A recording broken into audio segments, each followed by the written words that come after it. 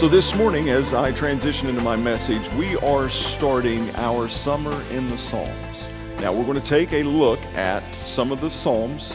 There's 150 chapters, so obviously in 3 months, we're not going to be able to cover all 150 chapters of the book of Psalms, but I do want us to take some time this summer and ground ourselves in the book of Psalms. One of the very first pieces of advice that I was given as a young Christian, going through things, maybe facing some difficulties, facing some trials or just some tribulation, I was told to find your voice in the Psalms. What that means is when you're going through a tough season or you're going through a confusing time, make sure that you get yourself into the book of Psalms and read until you find that psalm that's going to jump out at you and hit you right where you need it, that's speaking directly to you. And sometimes it has taken me 3 to 4 times reading just over and over the entirety of the book of Psalms to be able to finally find my voice. But one of the things that we need, this book is so unique, even within the canon of Scripture. This is one of the most unique books that we see. And I'm going to kind of give us a little bit of an overview of the book real quickly before we get started into Psalm chapter 1.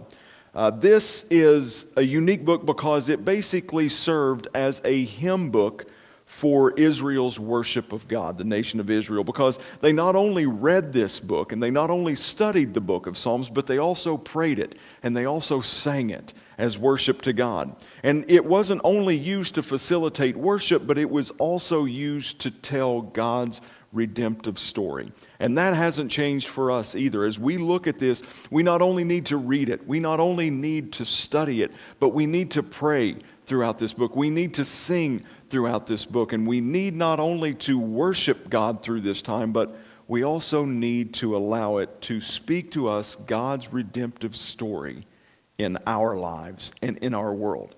Now, another thing that makes the book of Psalms unique is that although it's divided into 5 books, there's 2 major themes. And we'll get to those major themes here in just a moment. There's 2 paths that it throws out there with many underlying themes that come along to undergird that. Also, the authorship of Psalms is fairly unique too, because there's not just 1 or 2 authors. Over the course of hundreds of years of human history, we see that there's at least 8 authors in this book of Psalms, with David, King David, being the primary one who wrote about 73 of the Psalms himself. And now, some of the themes that we're going to be covering over these next few months is themes such as joy, such as lament, such as thanksgiving, confidence, remembrance, and wisdom. And we're going to see this in the 2 main ways that Psalms communicates to us. It's either through poetry or through prayer. And that's how we see the Psalms written throughout this whole book. It's either a chapter of poetry or it's a prayer unto God. And what the Psalms do is it really teaches us how to think and how to feel rightly. And I don't know about you, but in this time, in this season that we're living in, I don't know if there is a more applicable and more practical message that we need to hear from God's Word than how to think rightly and how to feel rightly with this crazy roller coaster of emotions. And I'm going to ask you at home, and I'm going to ask the people here who, for some reason, they have scattered out. You all were right here last week, and I can make eye contact. Now I've got to do this. But have you all found yourselves with your thought life just going all over the place, just going crazy during? How about your emotions? Is your emotions just like moment to moment a roller coaster? And man, what a wonderful thing that we have here in God's Word as a book that addresses this and shows us that, number one, we're not alone in this time in history of things being crazy and chaotic. But we're not alone in the fact that there have been so many people throughout thousands of years of human history that have been on this similar roller coaster. So John Calvin said that he wanted to call the Psalms the anatomy of the soul because there's not an emotion in the entire human experience that isn't expressed in the book of Psalms. Eugene Peterson says it this way: people look into mirrors to see how they look. but they look into the Psalms to see who they are. A mirror is an excellent way to learn about our appearance, and the Psalms are the biblical way that we discover ourselves. A mirror shows us the shape of our nose and the curve of our chin, things that otherwise we would only know through the reports of others. The Psalms show us the shape of our souls and the curve of our sins, realities that are deep within us, hidden and obscured, for which we need focus and we need to be aware of. Trevor Joy writes this description: the Psalms teach us to pray by bringing every thought and every emotion in the human experience into the context of God's story. Through the Psalms, our hearts, whether broken or bursting, become aligned with God's heart. The Psalms help lead our thinking and our feelings Godward. That wherever we are in life, whatever befalls us, whether pleasure or pain, the words which come from God become the steps by which we find God. So with that, let's look to the book of Psalms, chapter 1. That's kind of a short chapter, so we're going to read all 6 verses this morning. Verse 1, "Blessed is the man who walks not in the counsel of the ungodly, nor stands in the path of sinners, nor sits in the seat of the scornful. But his delight is in the law of the Lord, and in his law he meditates day and night. He shall be like a tree planted by rivers of living water that brings forth its fruit in its season, whose leaf shall not wither, and whatever he does shall prosper. The ungodly are not so, but they are like the chaff which the wind drives away. Therefore the ungodly shall not stand in judgment, nor sinners in the congregation of the righteous. For the Lord knows the way of the righteous, but the way of the ungodly shall perish." Let's pray. God, thank you for another opportunity to be able to open up your word, to be able to take what we're experiencing, take what we're thinking, take what we're feeling, and use your word to judge it as a litmus test against, to measure it as this gives us a standard in which we need to be thinking and the way that we need to be feeling. So God, I pray that right now, every ear that is hearing the sound of my voice this morning, I ask that you open their ears, open their hearts, open their spirits to receive what you would say to them this morning. God, I pray for me who's giving voice to your word this morning, that you would speak through me. Allow your Holy Spirit to work through me and communicate through me. God, don't let this be my words, but let this be your words. Father, we love you. We thank you. It's in Jesus' name I pray. Amen. So Psalm 1 is really this first song that we need to listen intently to. It's kind of like, have you ever been to an actual in-person worship service? Has anybody ever actually been to one of those? Anybody? I mean, it feels like forever, right? But there are times when we start our in-person worship services when we ask that everyone just remain either seated or standing and silent, and we're not asking them to sing, we're not asking them to give voice to anything, but we just begin to sing a song and just to have them have you absorb it, just to kind of soak it in, just to kind of set a tone and establish a message. And I believe that what we see in Psalm 1 and Psalm 2, which we're going to cover next week, is kind of this moment in the book of Psalms. Because we're seeing, this has been described, these 2 chapters have been described as the gateway into the book of Psalms.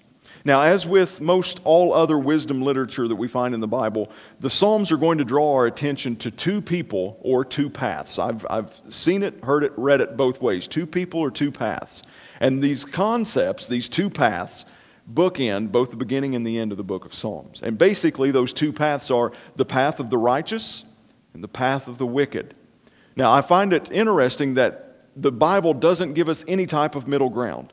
The Bible nowhere, not only in the book of Psalms, but nowhere in the middle ground is there middle ground articulated in God's word. As a matter of fact, Jesus addresses gray area type thinking in Matthew chapter 7, verses 13 and 14, where he says, "Enter by the narrow gate, for wide is the gate and broad is the way that leads to destruction, and there are many who go in by it.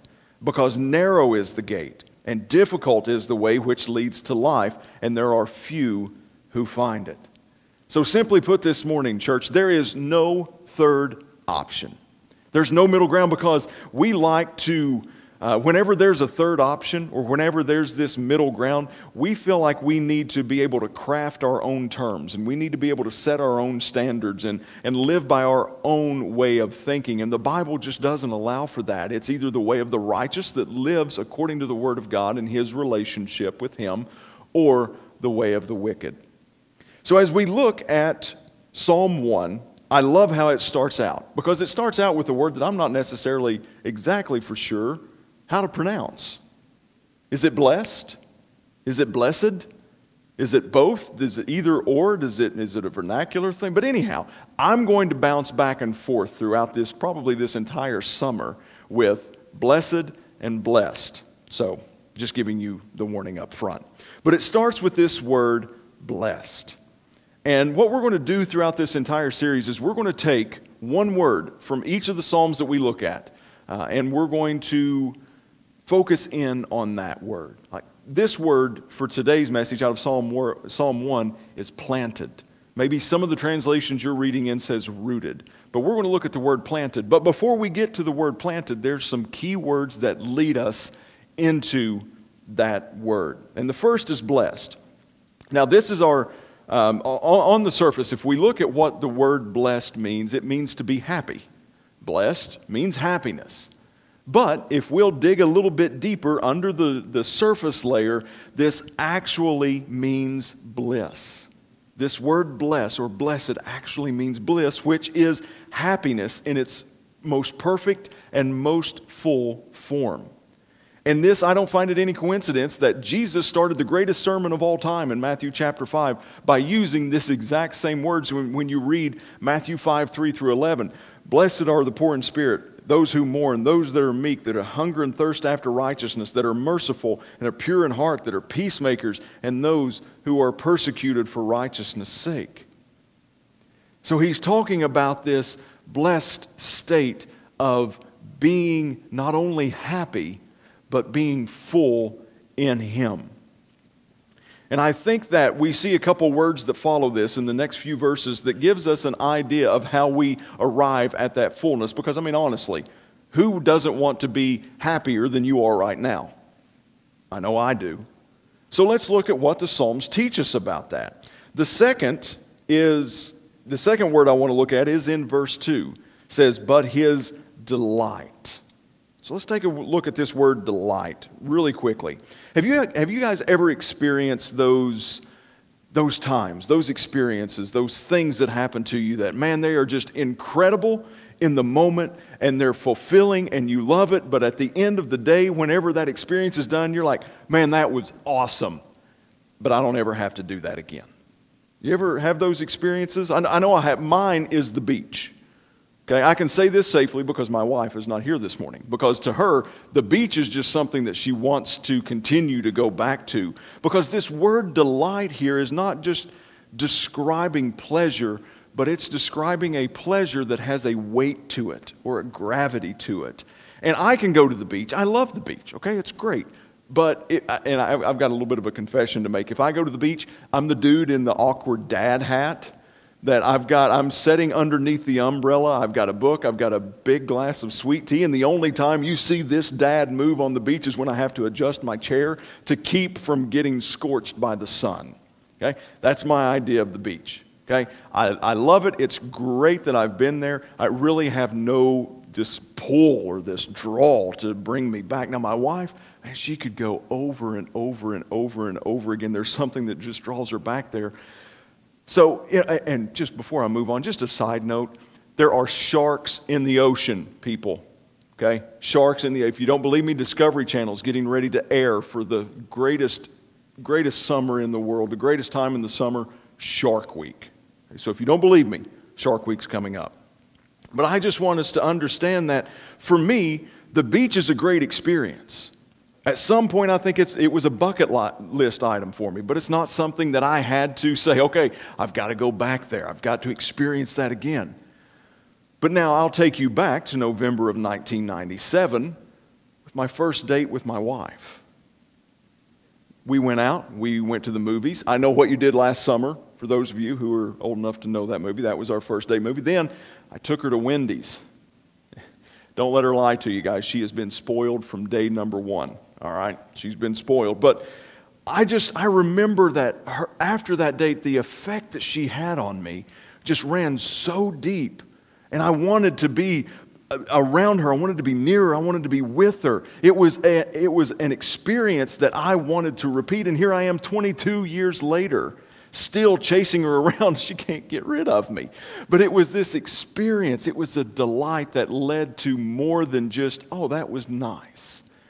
But it was an experience that led me to wanting more. And that's where we find the psalmist at right here, is that it's this desire, this draw, this experience with God that we need more of it. And what does verse 2 say that this source of delight is? But his delight is in the law of the Lord. That word law could also be translated instruction. You see, there is such a deep level of experience and draw that this word can bring us into, that it's not just oh, hey, great, this is a Bible, this is wonderful, I've got it, now this is great. This is the man and the woman who's focused after God, and those who are blessed are in this word, and we're drawn into it. This is an experience that we want to return back to over and over and over again because it carries a weight with it. You see, God's ways and His instructions and His law are good for us, and they lead us to this happiness, this blessedness, this flourishing. But our ways don't do that. Our ways lead us to death.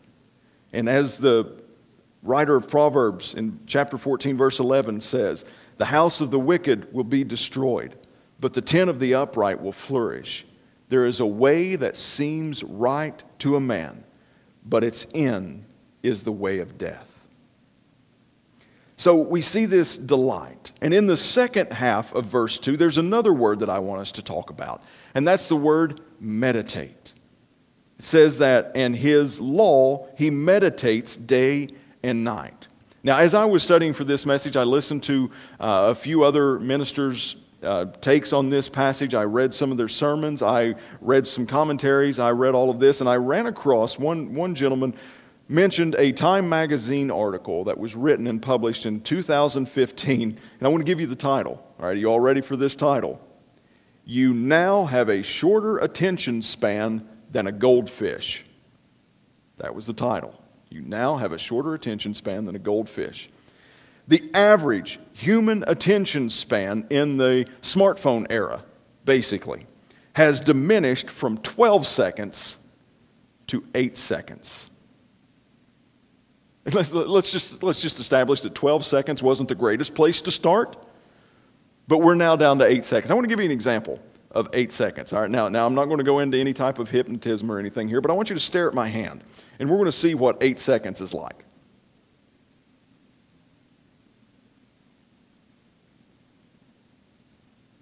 Welcome to your attention span. Right there. So when we look at this word meditate, I think that's something that we struggle with.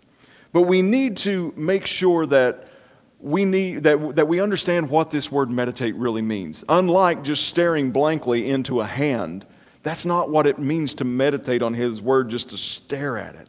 But it means that we peer into it, that we look into it, that we study it, that we ponder it, that we think upon it, that we meditate on this thing. And it's not only just in our thought life, but this word also gives the inflection that it's not only what we think about, but it's what we give voice to as well. So part of what meditating on His word, in His law, and His instruction day and night is not only us thinking about it and examining it, but it's also us giving voice to it. And it's at this point that the psalm here takes a little bit of a turn. And it really begins to paint a beautiful picture for us as someone who would walk on a path. It describes it this way. It says that they shall be like a tree planted by rivers of water. Verse 3, that brings forth fruit in its season, whose leaf also shall not wither, and whatever he does shall prosper. So as we look at this. I remember I grew up not too far. My house was really, really close to Tigard Creek. And if any of you grew up next to a river or next to a creek that was of decent size, you've probably seen this. But I remember growing up that I don't know if I ever witnessed the creek get to flood stage, like the waters get crazy high, but I do remember watching them get high. And I remember watching as this water, this current ripped through this creek. The one thing that always amazed me was how you would see everything floating by. You would see stuff washed away, but the one thing that remained was the trees that were on the bank of the creek. That no matter what else was moving through there, these trees seemed to remain. And then once the water started going down, some of the bank would be washed off, and what you would see is it would expose a greater amount of the root system that the trees had. And you could just see how these fingerlings of these roots just continued to drill down, so to speak,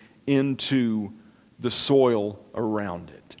And then I also remember times when it would be dry during the summers. It would be hot, it would be dry, we wouldn't have a whole lot of rainfall, and the water level would recede. And I remember seeing things like our garden, things like our crops, things that, that people would grow to sustain a life. And I would see these begin to die off because of these drought-type conditions and the water being so low. But one thing I do remember observing is looking at these same trees, and these same trees still had life. They still bloomed. They still had buds. They still had leaves on them. And in both situations, both chaos of a flood and both the times of a chaos of a drought, these trees that were planted by the water were able to survive and able to thrive and live. Why? Because their source wasn't on the surface level. It's because they were rooted and planted deep into the soil to receive their nourishment. And I think that we can see this in Jeremiah chapter 17, verse 7. It says, "Blessed is the man who trusts in the Lord and whose hope is in the Lord. For he shall be like a tree planted by the waters, which spreads out its roots by the river, and will not fear when heat comes, but its leaf will be green, and will not be anxious in the year of drought, nor will cease from yielding fruit." So guys, I don't know what you feel like this year. I saw a meme yesterday that, I appreciate a good meme, by the way, but I saw one yesterday that said, "Has anyone ever considered giving 2020 a Snickers bar?" Maybe that's what we need to do. Maybe 2020 needs a Snickers. But whether you feel like this year and everything that's come along with it so far, and maybe your life was in chaos before this, because there was chaos. And there were people in bad situations before all of this started happening. But whether you feel like this is a chaotic flood in your life right now that's just washing things by you quicker than what you can even register them, or whether you feel like this is a season of drought for you where there's not a lot of nourishment, there doesn't seem to be a lot of these external blessings coming your way, regardless of that, whatever situation you find yourself in, the answer is found right here in Psalm 1. That we need to be planted by the rivers of water. And how are we planted by that? We recognize that our blessedness, our happiness, this blissfulness doesn't come from what's going on around us. It comes from God.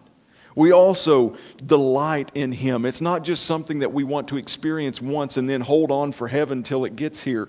It's something that we keep going back into His Word and having an experience that draws us, that weight that pulls us back, that force that brings us back into His Word. And then we meditate on His law. We meditate on His instruction day and night. And we not only keep it in the forefront of our thoughts, but that is in the forefront of what we say. Guys, there's never been a more important time in my estimation, in my opinion, at least in my life, for our voices to carry the word of the Lord, the love of God, the instruction of God. That is what we need to be meditating on during this time. That is the voice that needs to rise up out of the wilderness. That is the voice that the church needs to have, is the voice of God and His love and His mercy, His goodness and grace, and the gospel that comes to restore sinners to a perfect Savior. So as I wrap up this morning, I want to give us three practical things, like how can I be planted? How can I do this? Well, first, I believe that we need to be planted in God's Word. Spend time in this Word. Don't just view this as something that I've got a to-do list, and one of the first things on my to-do list each morning is to read a chapter, and then I've got a to-do list that says that I do that at night. Don't view this as a check-off item box on your to-do list. Be planted in God's Word. Secondly, I think that we not only need to be planted in God's Word, but we also need to be planted with God's people. We need to be planted in community. One of the scariest things for us as humans is to have people really, truly know us. To open ourselves up, to be seen, warts and all of our fallibilities, all of our faults, all of our failures. We like to keep those hidden and suppressed back, and we like to just put on this righteous face or this I've got it all together type of persona. But to be truly planted and rooted in God, we not only need to be planted and rooted in His Word, but we need to be planted and rooted in a community of believers, knowing each other deeply and ministering to each other. And then lastly, we need to be planted in God's Word, we need to be planted with God's people, and we need to be planted in God's purposes.